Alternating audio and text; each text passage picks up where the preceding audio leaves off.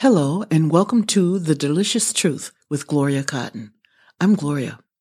During this podcast, we're going to cover a variety of topics that are impacting our everyday lives. We'll look at 4 things for each topic. 1, the absolute empirical truth. That's all about the facts and data. Then we'll look at the personal experiential truth. And that's about how those facts and others do and don't show up in people's lives and their experience of them. Next, the consequential, impactful truth. The difference this makes in people's lives. And finally, you'll hear about resources and solutions you can use to empower yourself and others.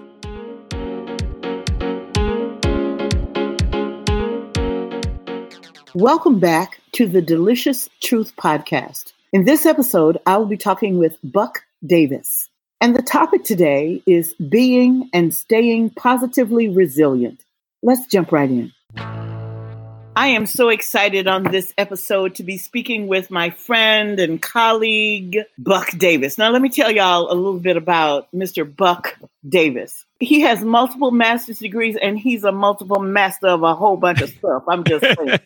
He's been in speaking and consulting business for 21 years. And I want y'all to know that businesses clamor for this man, wanting him to come to talk about what we're going to be talking about today. He's worked with everyone from Starbucks, Facebook, General Mills, Ball Aerospace, whole bunch of folks, whole bunch of companies nationally and internationally. You may have seen him on CNN talking about race in America. You may even have seen him pitching a couple of products on QVC, and I bought some just because he was doing it, okay?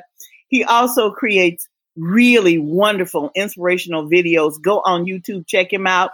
Oh my goodness, today we're going to be talking about being and staying positively resilient. Buck, I am delighted about this delicious conversation. Come on, baby. Welcome. Welcome. Well, and I'm glad to be a part of the delicious conversation. And you have just given me the boost of positivity that I need to get going today. So thank you for having me on your show. Thank you. Let's jump right in it. What is it? How did this whole conversation come about in your mind and that you're having with other people about resilience? The conversation started about 2.5 years ago. I had 2 clients call me in the same week. And the first one called and said, Buck, there is so much political noise in our country that what is happening outside the walls of this corporation is creeping inside the walls of this corporation, and people are rattled. It's like their feet are 4 feet off the ground. Can you please come and talk to us? Give us something that's going to help people get their feet back on the ground. And I said, I will try. The very next day, another client called and said, we've been through a merger and we're going through an acquisition. Policies have changed. People have changed. People don't know who to go to for what, and they're really coming undone. Can you offer us anything that's going to help them be more focused? So I had been, as you know, researching happiness for about 10 years, and I knew that happiness, positivity was tied to resilience, but I didn't know how strongly they were connected until I agreed to do this research. I like science. I was not an expert on resilience when they contacted me, but I'm a great researcher. So I knew that I could pull together information to help offer them something that they could offer to their employees. So before we go deeper and you start giving us some of that, your findings about the science of it, how would you define resilience? Let's everybody get on the same page about what you're talking about. Yeah, resilience is the ability to bounce back after a setback, push through challenges, and cope with adversity. Being able to do that and come through on the other side with some level of optimism. I heard you say 3 things. Would you state those again? Resilience is what? Is the ability to bounce back after a setback, push through challenges, and cope with adversity. So if you want to, let's put some real world visuals around each one of those buckets, Glow. Okay. So a setback, what would you consider a setback to be in a person's life? Well, there are the extreme acute things like you've lost something. You've lost something like a job or someone who's in your life, an opportunity, something like that. You've lost respect maybe, or lost. Absolutely. Yes. And so that's what I would consider. Yes. Adversity. Maybe you have a child who's being bullied at school. Mm-hmm. Maybe you have a loved one who has a mental disability. Mm-hmm. Challenges. And I like to include everyday annoyances in this bucket. Mm-hmm. Traffic. Hey, I got stood up on a date about 3 months ago. No text, no phone call, nothing. Better be dead, Glow. Better be dead. Gotcha. Resilience is the ability to manage any of these stressors that come up in our life. Adversity, challenges, pushbacks, any sort of setback. The ability to manage through it and come through on the other side with some level of optimism and positivity is what I call being positively resilient. Mm-hmm, mm-hmm.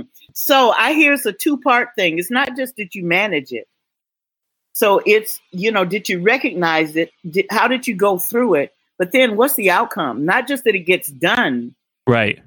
What is your mind, your heart, your soul, your spirit like as you're going through and as you come out on the other side?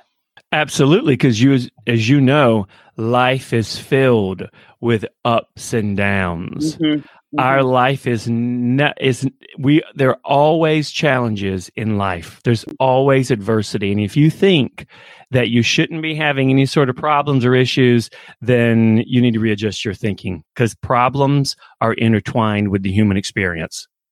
Hello, if you live in. Exactly. So what did the science reveal to you? Yeah, well, let me tell you how I got to science. Okay. So my default is research. Mm-hmm. So I like evidence-based studies. So I hired a psychologist out in California who was at the time the University of California at Northside, or is it Riverside? Forgive me. University of California at Riverside. Anyway, forgive me. I may not be crediting the right university. Anyway, I hired a psychologist who specialized in positive research, and I asked her to review as much research as she could get her hands on to find out what has been studied and proven to help people recover. And then I did my own research. I interviewed people who I knew had setbacks and came through on the other side in a better place. And then I sat down and thought about how I move through the world, because I have setbacks just like everybody else. I tend not to get stuck, though. That's my experience of you. You use that as, now it's not to say that you don't experience, I've known you long enough to know that you, like anyone else, can experience grief or disappointment or stuff like that. But what I know of you is that you use that as a springboard to buoy you out of that into a different and a higher place. Yes. And I work at it. So I took all of that information and I mapped it, and I found 3 distinct themes that came up. Okay. And here's quickly the 4 things that came up. The first one is, the research calls it mindfulness. I call it being fully present when the deal goes down. The second thing that came up was self-compassion. The research called it self-compassion. I call it managing your inner critic, having an inner coach. Relationships, social support was the third one. And then the fourth one was prioritizing positivity. I call it looking for the good. So there's a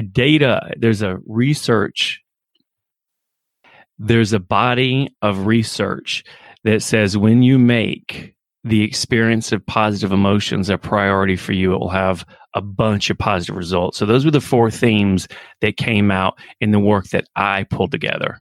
Mm-hmm, mm-hmm, mm-hmm. I am usually linear in my thinking many times, but I see this really as so interdependent, these things. Absolutely. I can't prioritize positivity if I'm not being mindful. And I might not have sustainment with that if I'm not looking at myself with self-compassion. And then I need other people, relationships, including a relationship with myself. Yeah. In order to keep that going. So I see that as very circular and interdependent. I love that. Thank you for that tip. Well, what I love about what you just said, you summarized one of the studies that Barbara Fredrickson did when she looked at people who made their experience of positivity a priority. Mm. Negative events deplete our positivity. So when the negative events deplete our positive emotions, when the bad stuff happens, we have to draw from a reservoir of positive emotions to help support us in those times of needs. Mm-hmm. Well, she found that if we were deliberate about moving through the world, and my words, looking for the good, that you would have some shock absorbers when the hard stuff hit. And some of the results that she found in people who were moving through the world, looking for the good, severing the positive, they had more mindfulness. They had more resilience. They had greater levels of self-compassion. Isn't that interesting? Yeah. So it is circular. So it's almost like prioritizing your positivity does everything for building your resilience. Mm-hmm, mm-hmm. It's really significant. I see it three-dimensional, the visual. I'm a Trekkie. I'm a Star Trek fan. Mm-hmm. And I remember they're playing chess in 3 different levels. Yeah. Not just one, a flat board, but 3 different levels at once. Yeah. And so I see this not as a flat circle, but one where there is so much movement and delicious undulation within that. Mm-hmm. And that, this is how I live my life as well. Yeah. I have savoring the good, looking for the good. Yes. And having a lot of compassion and enjoying what I look, I'm messing up right here, but I know this is going to be delicious on the other side. Let me see what I can learn from this. Oh, yeah. It's a hot mess right here, Gloria. Yes. What can you learn from this, boo-boo, and keep it moving? Yes. Yes. So what you have done naturally, other people have to form habits around it. Okay. Talk more about that. What I'm hearing you say is that's how I live my life. Yes. So I'm curious, did you come up with this approach, or do you think it was just part of who you are? Both. When I came to the planet, I was privileged to be born into a family where positivity, we didn't call it that. Yeah. Where positivity is just in our DNA. Yeah. And so I came into that environment. I had to figure out along the way, how do I do this? How do I stay in touch with that at this phase of my life? When I'm getting married, when I'm having children, when I'm getting a divorce, when I start a job, when I get a new position, in every situation, I've asked myself that question. Yes. Yeah. Good for you. Good for you. Not everybody's programmed that way. There is a research study done at Harvard where they had students play the game Tetris. Do you know the game Tetris? Those little square blocks that you put them together and you get points. I know for putting them together. Explain it to people who have not a clue.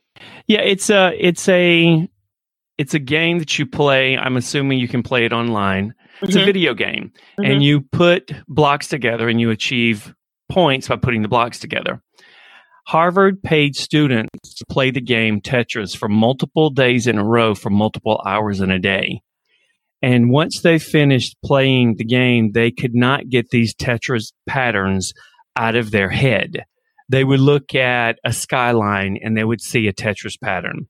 They would look at a carpet and they would see a Tetris pattern. Well, that's a very real thing called a cognitive afterimage. When our brain has been repeatedly exposed to a pattern, we continue to see the pattern. I've experienced this when I've played paintball. I'd be driving home and I'm dodging fake bullets on the way home. And it can also happen in your job. So if you are a accountant looking for mistakes on a tax return all day long, it's very easy to take that pattern into your family life and only see the C's and D's, the mistakes in your kids' reports. Mm-hmm. So whenever we form a habit, then we continue that habit in our personal and professional lives. Mm-hmm. And so we're not all programmed to look for the positive. I can take my dad, who's a very positive person, into the most beautiful Georgia mansion, and he would say, that is great craftsmanship. I could take my mom into the same mansion. My mom would say, I need new carpet. So what they found in some of these research studies, that if you would just write 3 things down good that happened in a day, over time, it begins to retrain your brain to look for the good and to acquire those positive emotions that we so need to build on our resilience. You following me? I got you. So let's talk about in today what's going on, and we are experiencing in our nation and the world this coronavirus, COVID-19. Mm-hmm.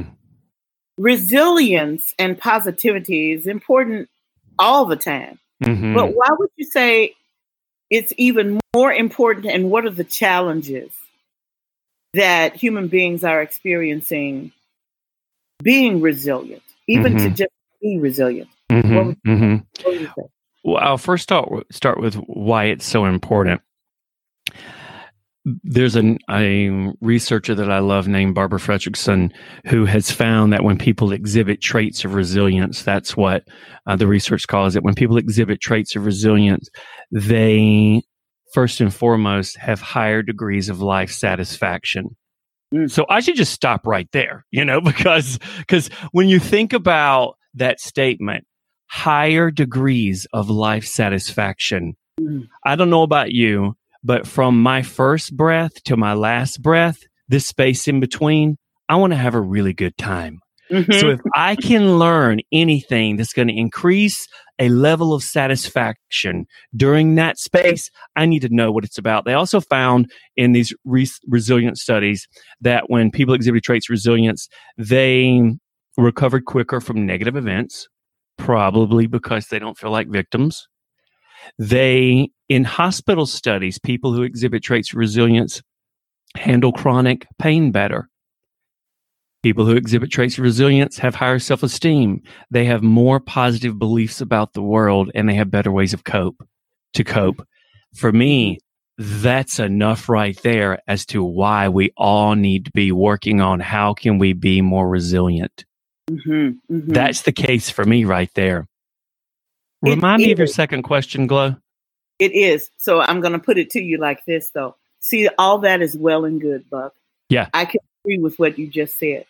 But you know what? I have just been diagnosed that I have this virus. Yeah.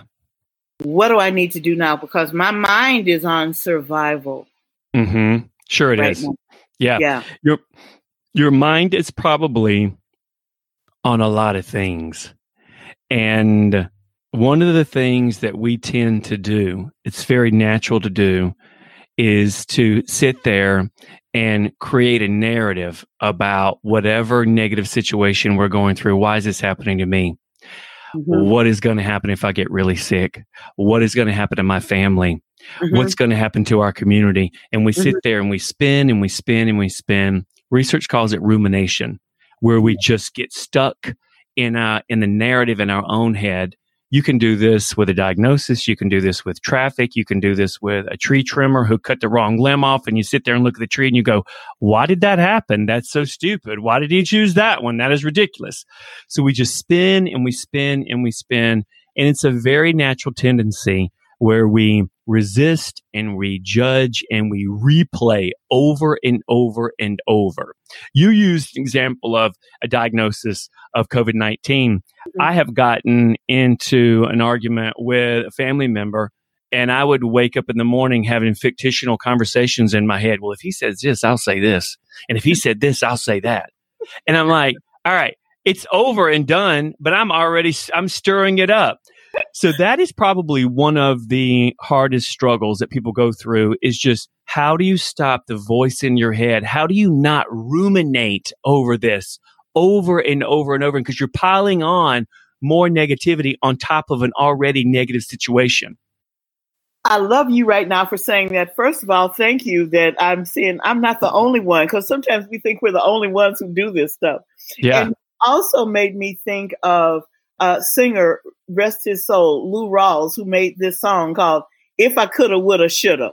Yes. And the ruminations that we go on in our mind, if I had done this, I should have won that, I could have done that. And how much energy, not his song now, but I thought the first time I heard that song, how much energy do we spend in our day trying to reinvent history? Oh, yeah. I heard someone say months ago that we nurse, curse, and rehearse our problems. We just sit there and toil and toil and toil.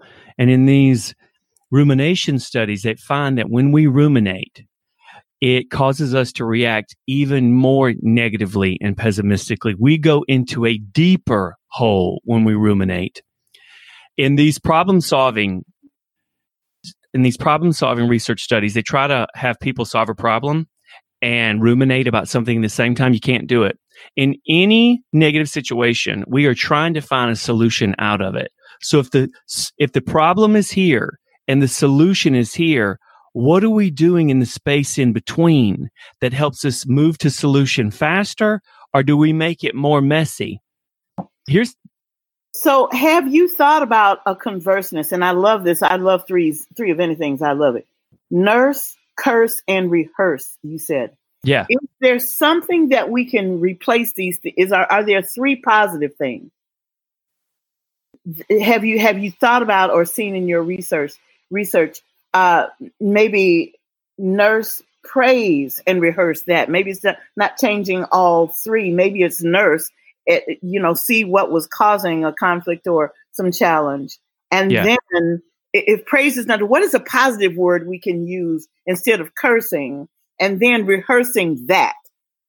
Okay. Yeah, I think I know where you're headed. You're talking about what positive action can we take in replace of nursing, cursing, rehearsing? Yes. How can we move forward? Yes. Yeah. So it's almost like nurse, what's next? Right. So we're really coming down to something I've heard you say is, so what, now what? Mm-hmm, mm-hmm. So the strategy is, how do you stop the spin?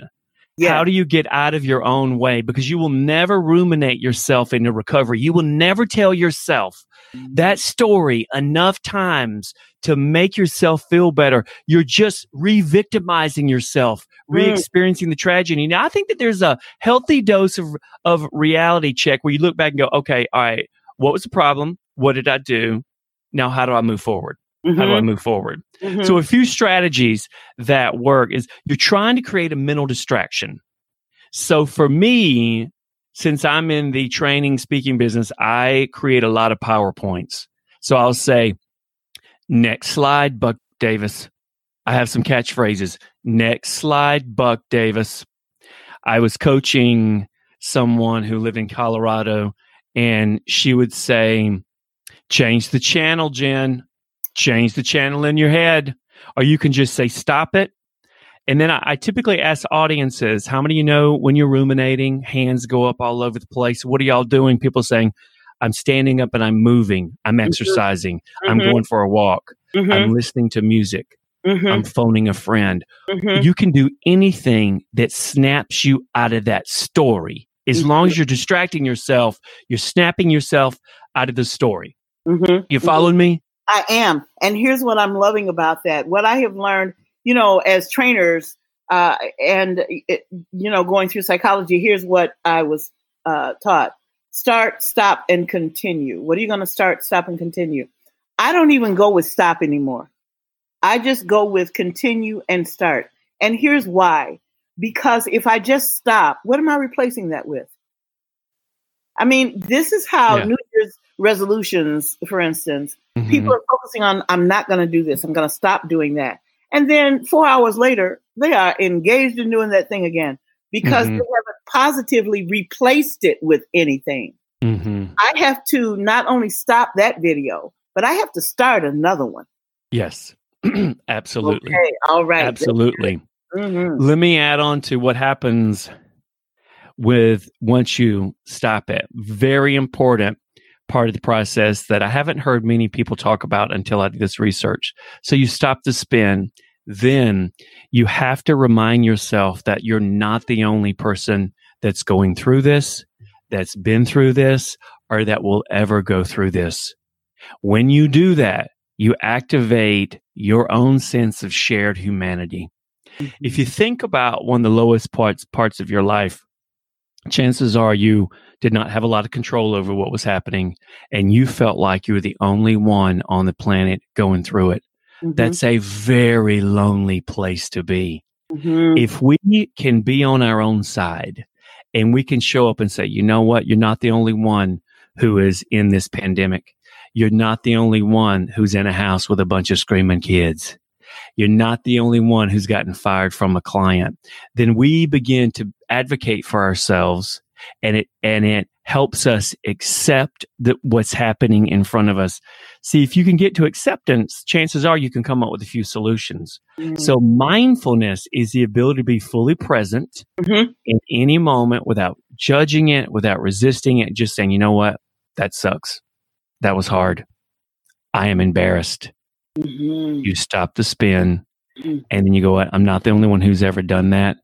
And then that leads to clarity, and that leads to you coming up with options, and that helps build resilience. You following that? That's delicious. Path? You want to talk about a second thing that came up, self-compassion? Yes. Oh my gosh. I usually open telling a story about how I was standing with a friend who picked up a voicemail from his father. And when he played the voicemail, his father was screaming, I'm going to give you the G version of it. You are so stupid. How could you let this happen? You deserve everything you get today. And then the recording ended. Later, my friend was somewhat relieved to find out that the voicemail actually wasn't for him. His father had accidentally butt dialed him, and that was a recording of how he was speaking to himself as he was trying to get out the door for work. He was late. We had a audio recording of his inner thoughts, and they were vile. They were vile. And I typically ask audiences, if we had a recording of how you spoke to yourself, would you be proud? Would you be proud? Now, this was the most odd theme to write about because I mostly speak to corporations. And when you are talking about self-compassion, underneath that, you're talking about how you feel about yourself. Underneath that, you're talking about self-love. Talking about self-love at work feels weird.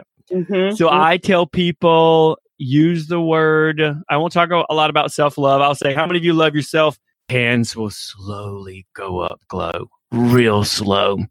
And I'll say, how many of you have somebody in your life that you love? Hands go up real fast. And I say, I want your hand to go up for you as fast as it does for somebody else that you love.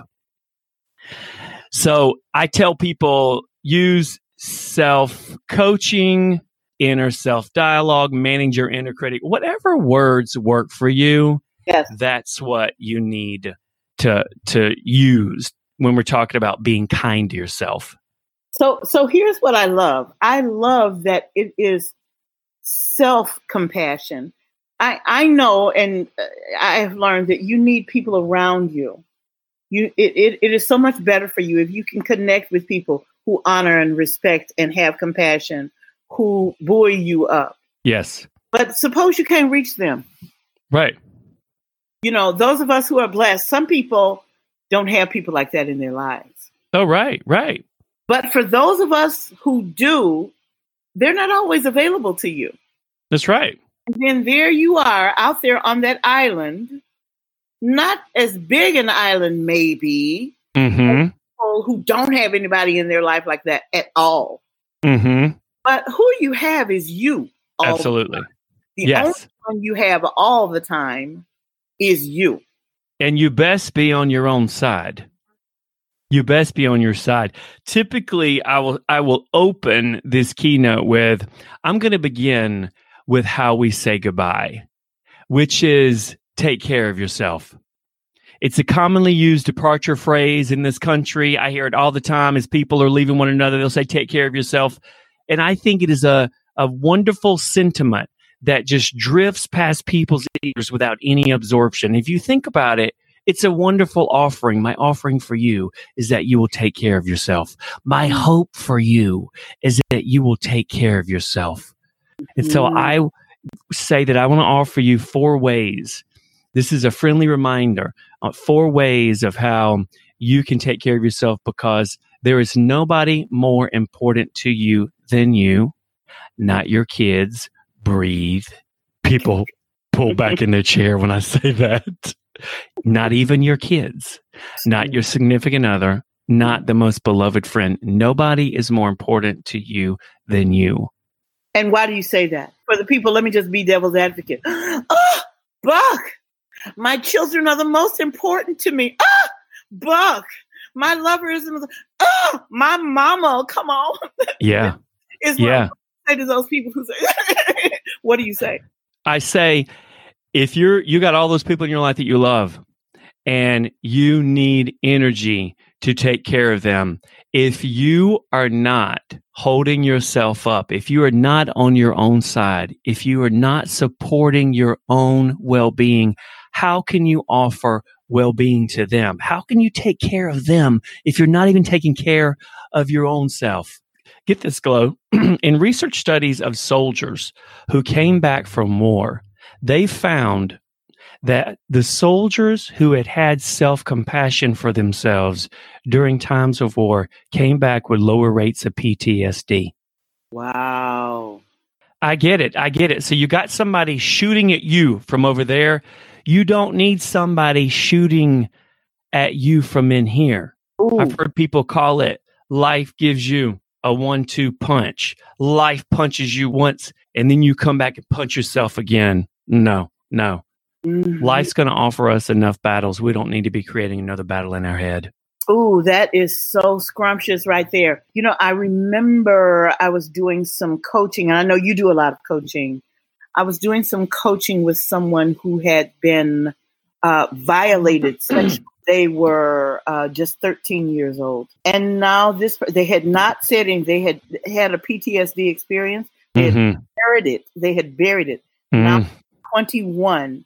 And it came out. Something happened, released that. Yes. The person started going to therapy, but had to get to that place.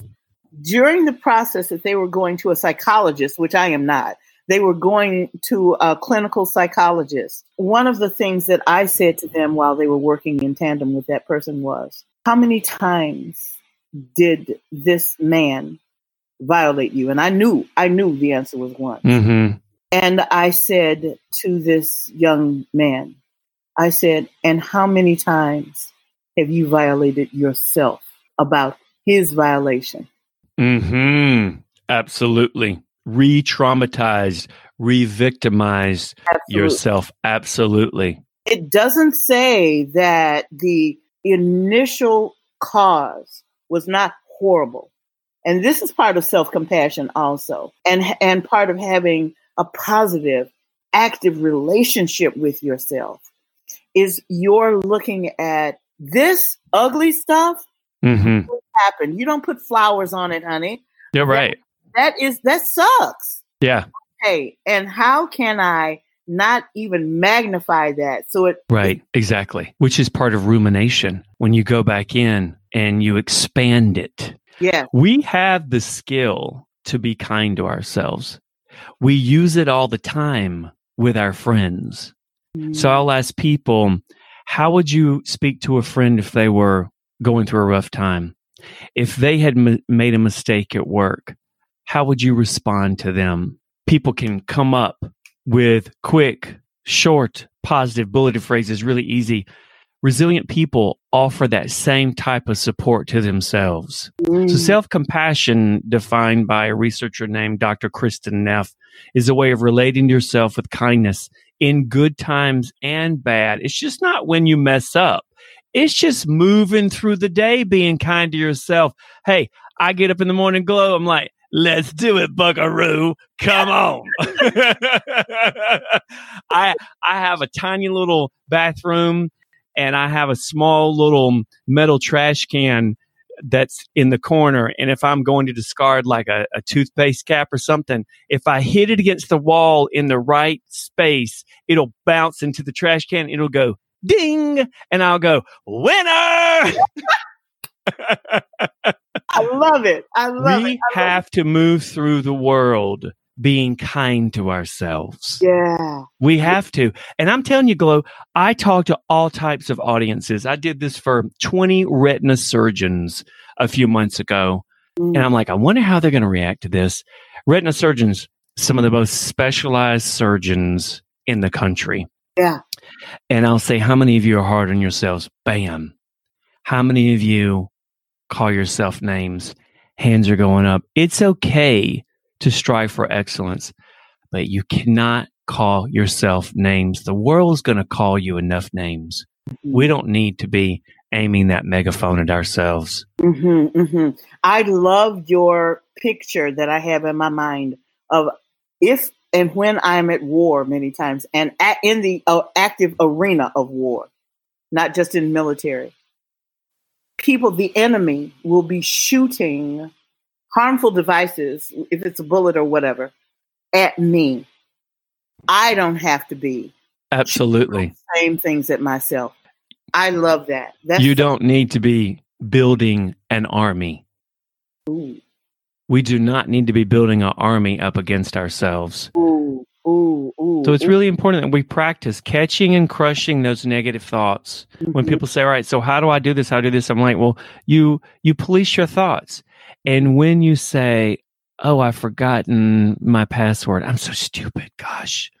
Or if you forget the simplest word, you start saying things like, I'm losing my mind. I'm so ridiculous. You have to police and stop that. And just build the skill of moving through your day, going, all right, let's do it. Being kind to yourself. And then when you do mess up, ask yourself, how would I speak to a friend going through this? You'll totally buy this. Kristen Neff has found in her research studies that when people have self-compassion, it calms the amygdala response. It soothes that fight or flight, that emotional hijacking. Yeah. Here's the other thing. Having self-compassion is productive.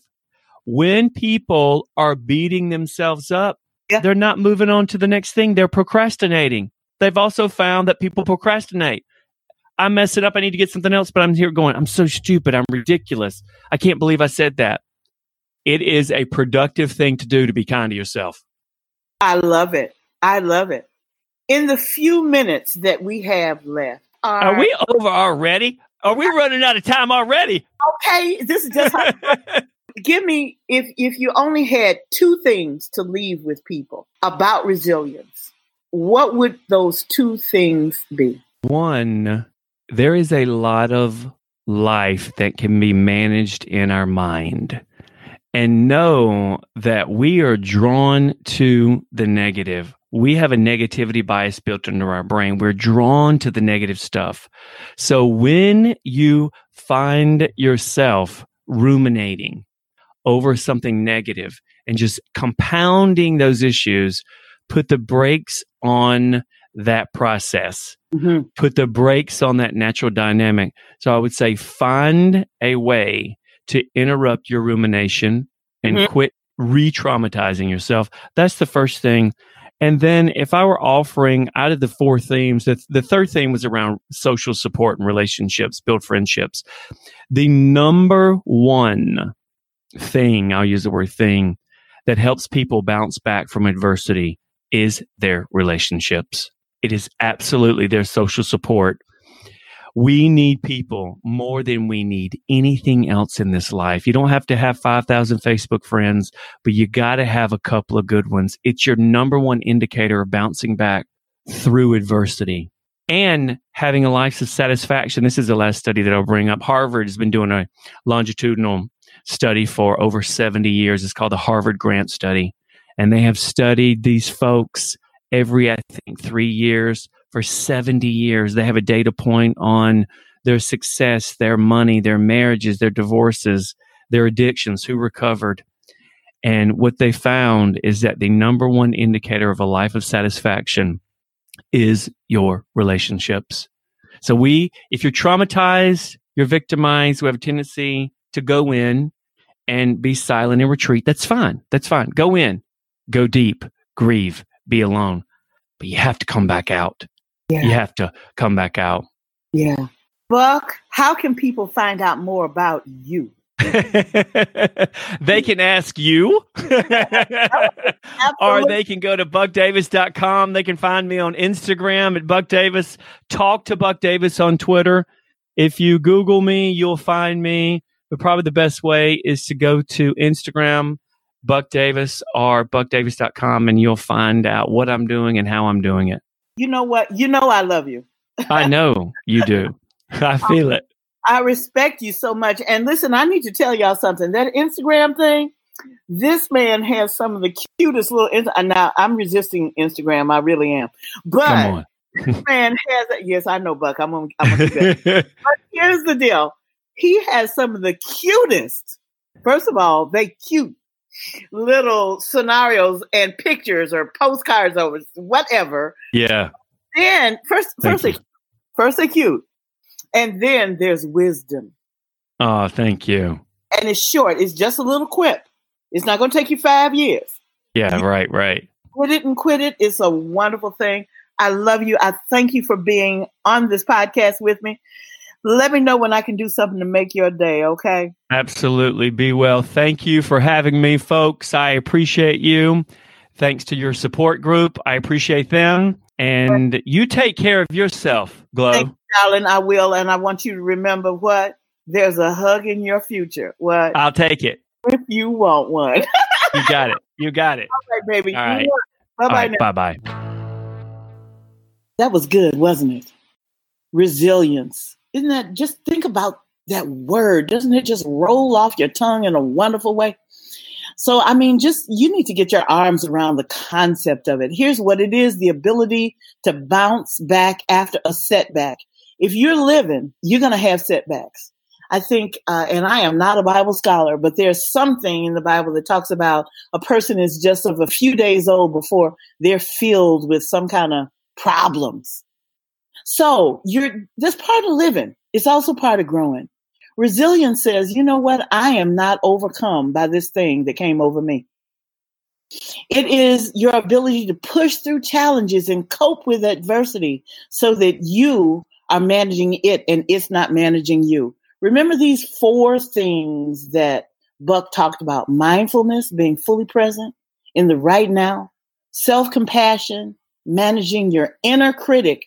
That thing that's always has, I say it's the disease of yebatitis, because it's always, well, this is good. And then there's a voice that says, yeah, but, and starts to sink away and distract from all the goodness. Tell that voice it needs to go and jump on somebody else's dream, because that's not you. The third thing is relationships. Surround yourself with a support system that you can call upon, people you can lean on that you trust. And then prioritizing positivity. Do not allow yourself to put that on the back burner. Positivity has to be there with you step by step, baby. Otherwise, you'll be eaten up by the negativity. That is so scrumptious. I mean, that's a meal right there. That is appetizer, entree, and dessert. Hope you enjoyed it. I know I did.